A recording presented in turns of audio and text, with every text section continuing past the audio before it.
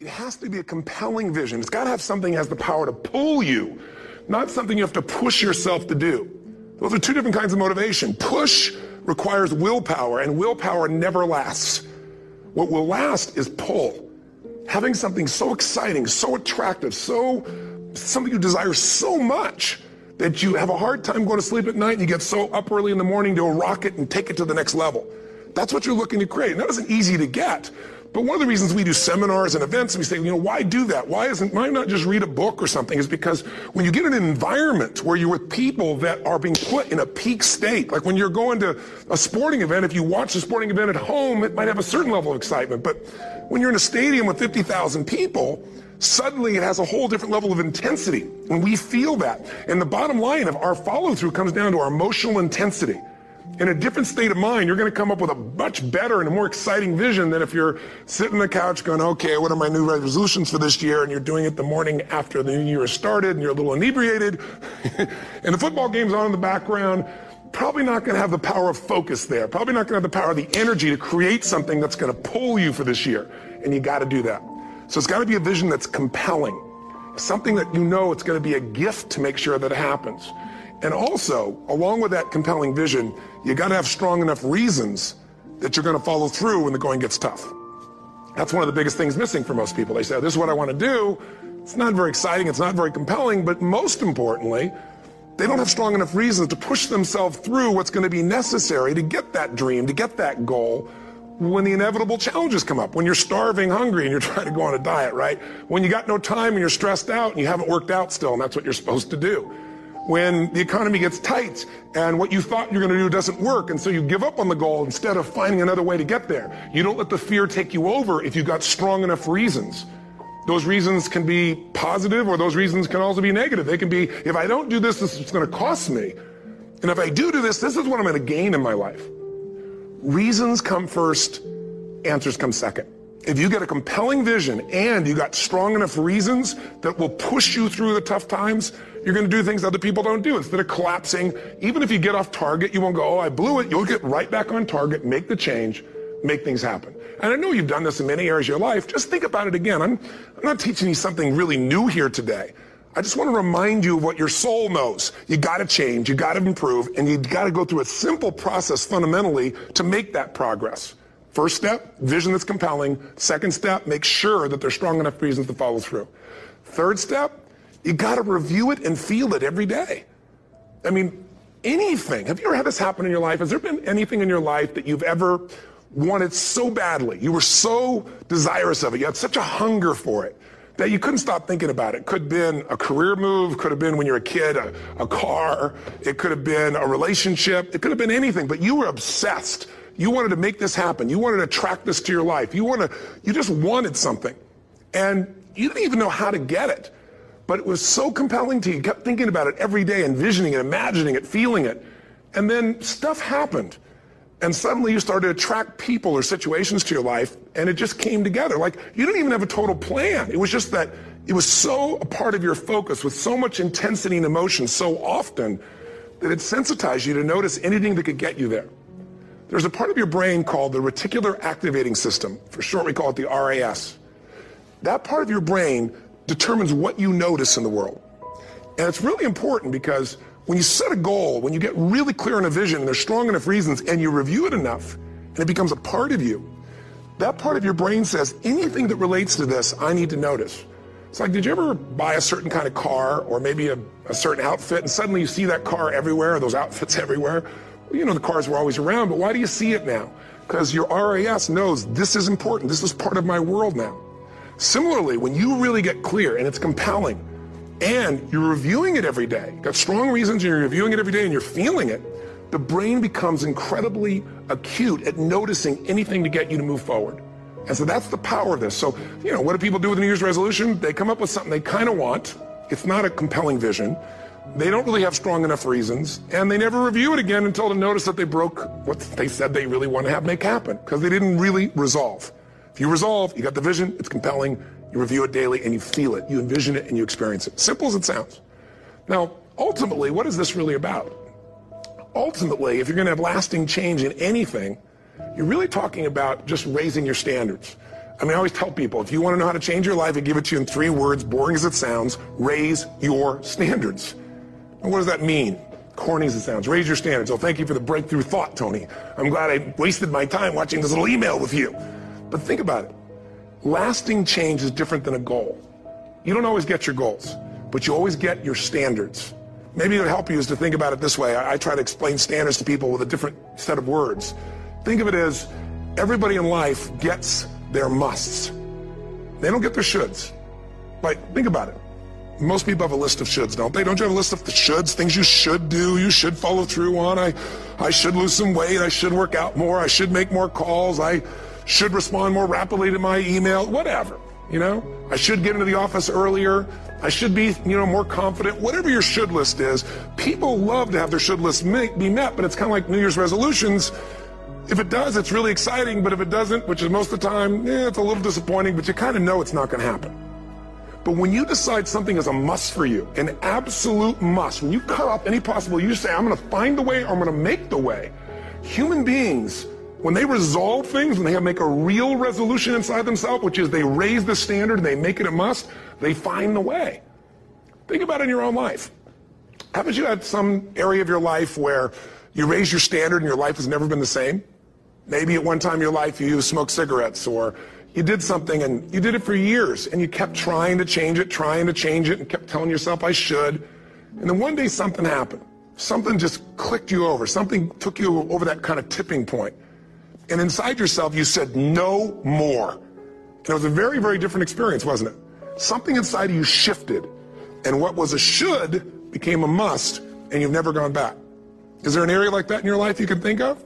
Again, did you ever smoke cigarettes? Did you ever eat a certain way, drink a certain form of alcohol, and then finally say no more, and you just don't go back? And notice this, it doesn't really take any willpower anymore. Because somewhere when we make this click, when we make something a must, we attach ourselves to it. It becomes part of our identity. And one thing I've learned in the last, 33 years of working with people from now over 100 countries, 4 million people, is human beings absolutely follow through on who they believe they are. If you said to me, well, I'm really going to work hard to stop smoking, but I've been a smoker my whole life, and I am a smoker. I know your days are numbered. You're going to be back smoking cigarettes again, because we all act consistent with who we believe we are. I tell people the strongest force in the whole human personality is this need to stay consistent with how we define ourselves. If you define yourself as somebody who is really conservative, you're not going to be crazy and act nuts unless you're really drunk or something, and then you can say it's the alcohol, when it's really just you finally getting permission to be yourself. The alcohol is your excuse. If you're a really crazy person, you act crazy, outrageous, playful. You don't act conservative because that's not who you are. Very often people say, well, I can't do that. I'm not that kind of person. And I always say to people, really, when did you define yourself? I mean, really, how many years ago did you come up with what you could and couldn't do in your life? How many years ago? Most people, if they really look at how they're living their life today, it's based on a set of standards, a set of beliefs that they made choices about 10, 20, 30 or more years ago. I mean, very often we made decisions in our youth or very young about what to believe, about what we were capable of, about who we are as a person, and that becomes the glass ceiling, if you will, that controls us. There's a corny metaphor, but it's true. I remember one time I was with my family at the circus, and there was a person there, and they had this big, giant elephant. And you look at this elephant, and they take this little rope, put it around the elephant's neck, and they drive this stake into the ground. And I mean, you look at this, and you know that elephant could rip down the entire tent with almost no effort. And yet, the elephant doesn't struggle, doesn't try. Why? Because the elephant's conditioned. And they take that elephant and condition the elephant when it's a baby elephant. That's how they train him. When it's a little baby elephant and it doesn't have the power yet, they put a big rope around it and they drive this huge stake in the ground, and the elephant fights and fights and fights. And one day, finally, that elephant decides, I'm not capable of pulling this out. And once that becomes the definition of an identity of anyone, an elephant in this case, they don't even try anymore. It's just who I am, that's how it is, that's just the way it is in my life. I'd like to ask you to take a look at any place you've got a limitation and ask yourself, when did I decide to accept that limitation? And you may not even see it as a limitation. You might see it as just that's who I am. But so often in our lives, we've adapted to be a certain way so that we don't fail or so that people will like us or respect us, but it's not necessarily who we are. Joy comes when you're spontaneous.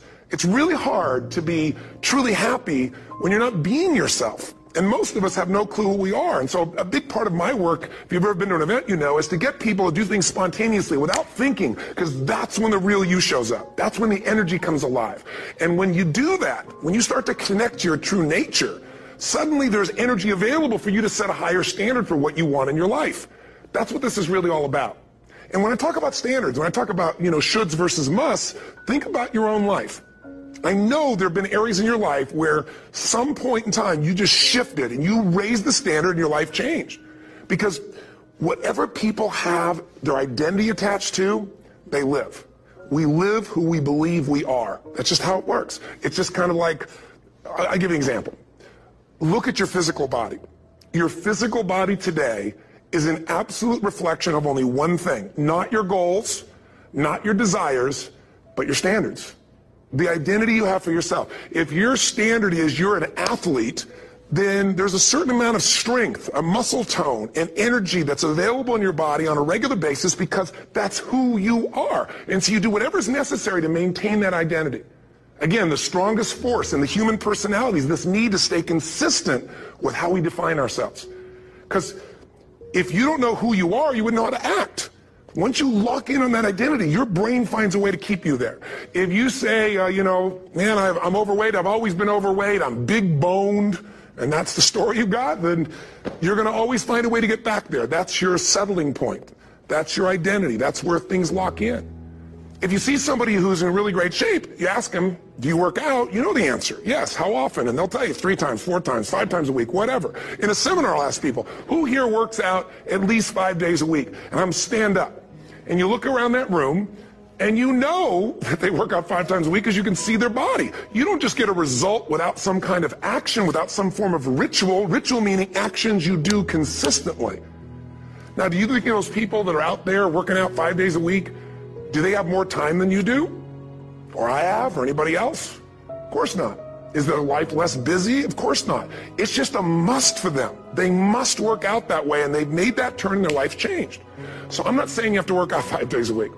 I'm just saying whatever you really want, wants don't get met consistently. Standards do. Whatever you identify, this is who I am. And so it's not so much about changing your identity as it is expanding it. Deciding that, instead of your goal is to lose 10 pounds, which is not compelling, what if your vision was to get back to my fighting weight?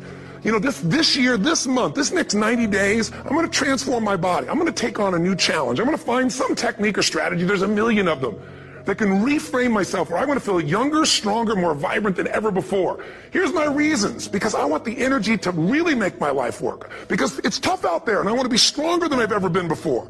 I want to go in front of the mirror, and if I'm naked, not, want to laugh. I want to look there and take a good look and go, yeah. Fundamental basics that if you start to shift it, everything else will shift in your life as well.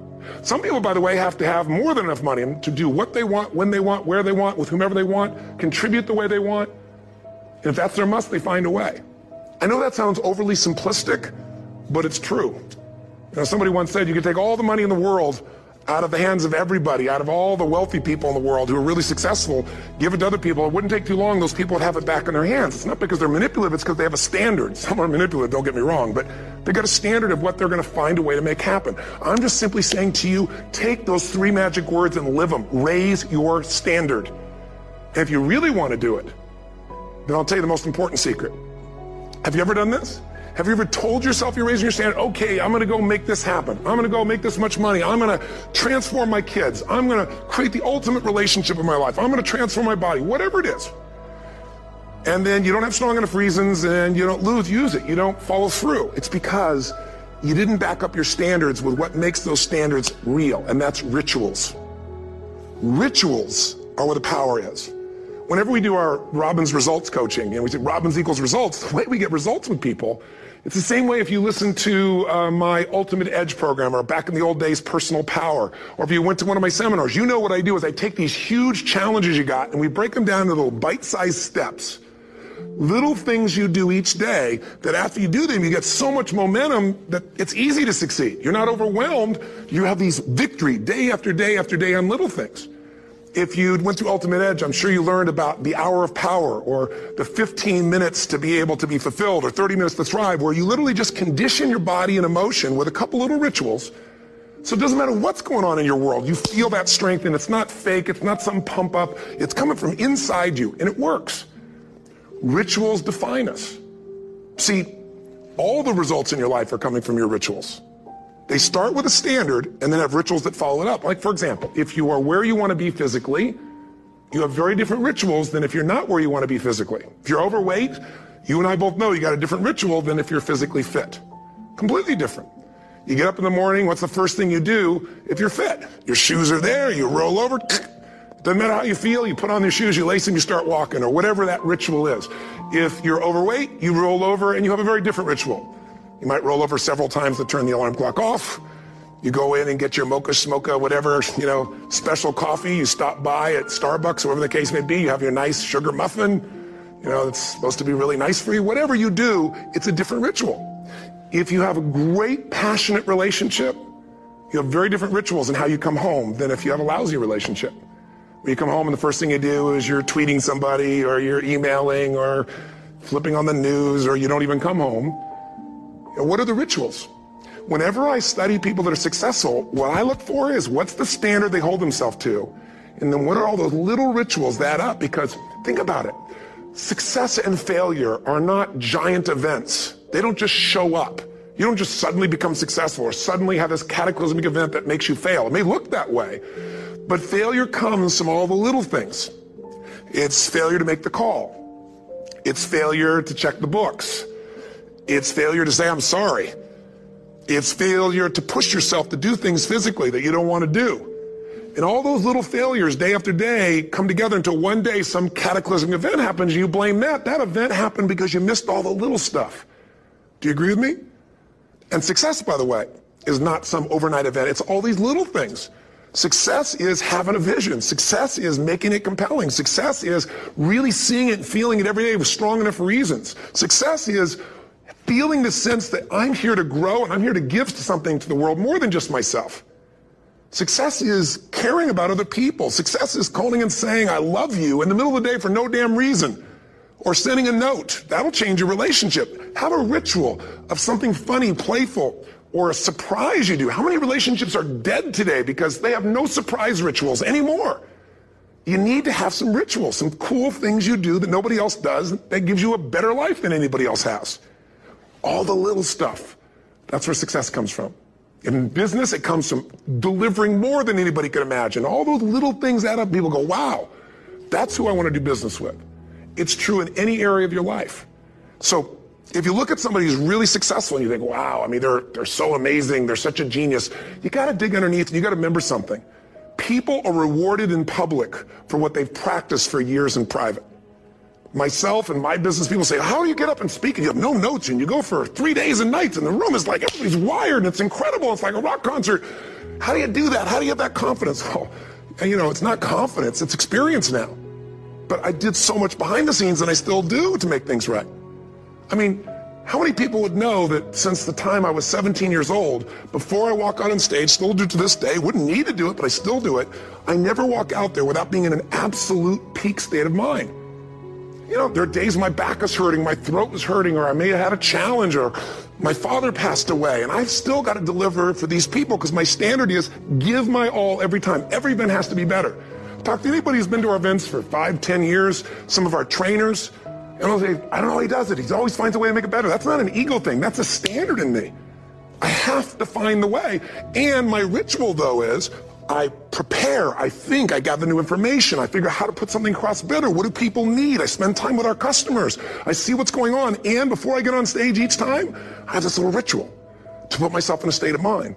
And I did it starting like 17 years old. I started doing it. I'd say, I now command my subconscious mind. And I say this out loud several times, this little phrase, set of phrases, as an incantation to kind of condition my mind and body. And I'd say, I now command my subconscious mind to direct me in helping as many people as possible today by giving me the strength and the emotion and the humor and the brevity, whatever it takes to show this person and help this person change their life now.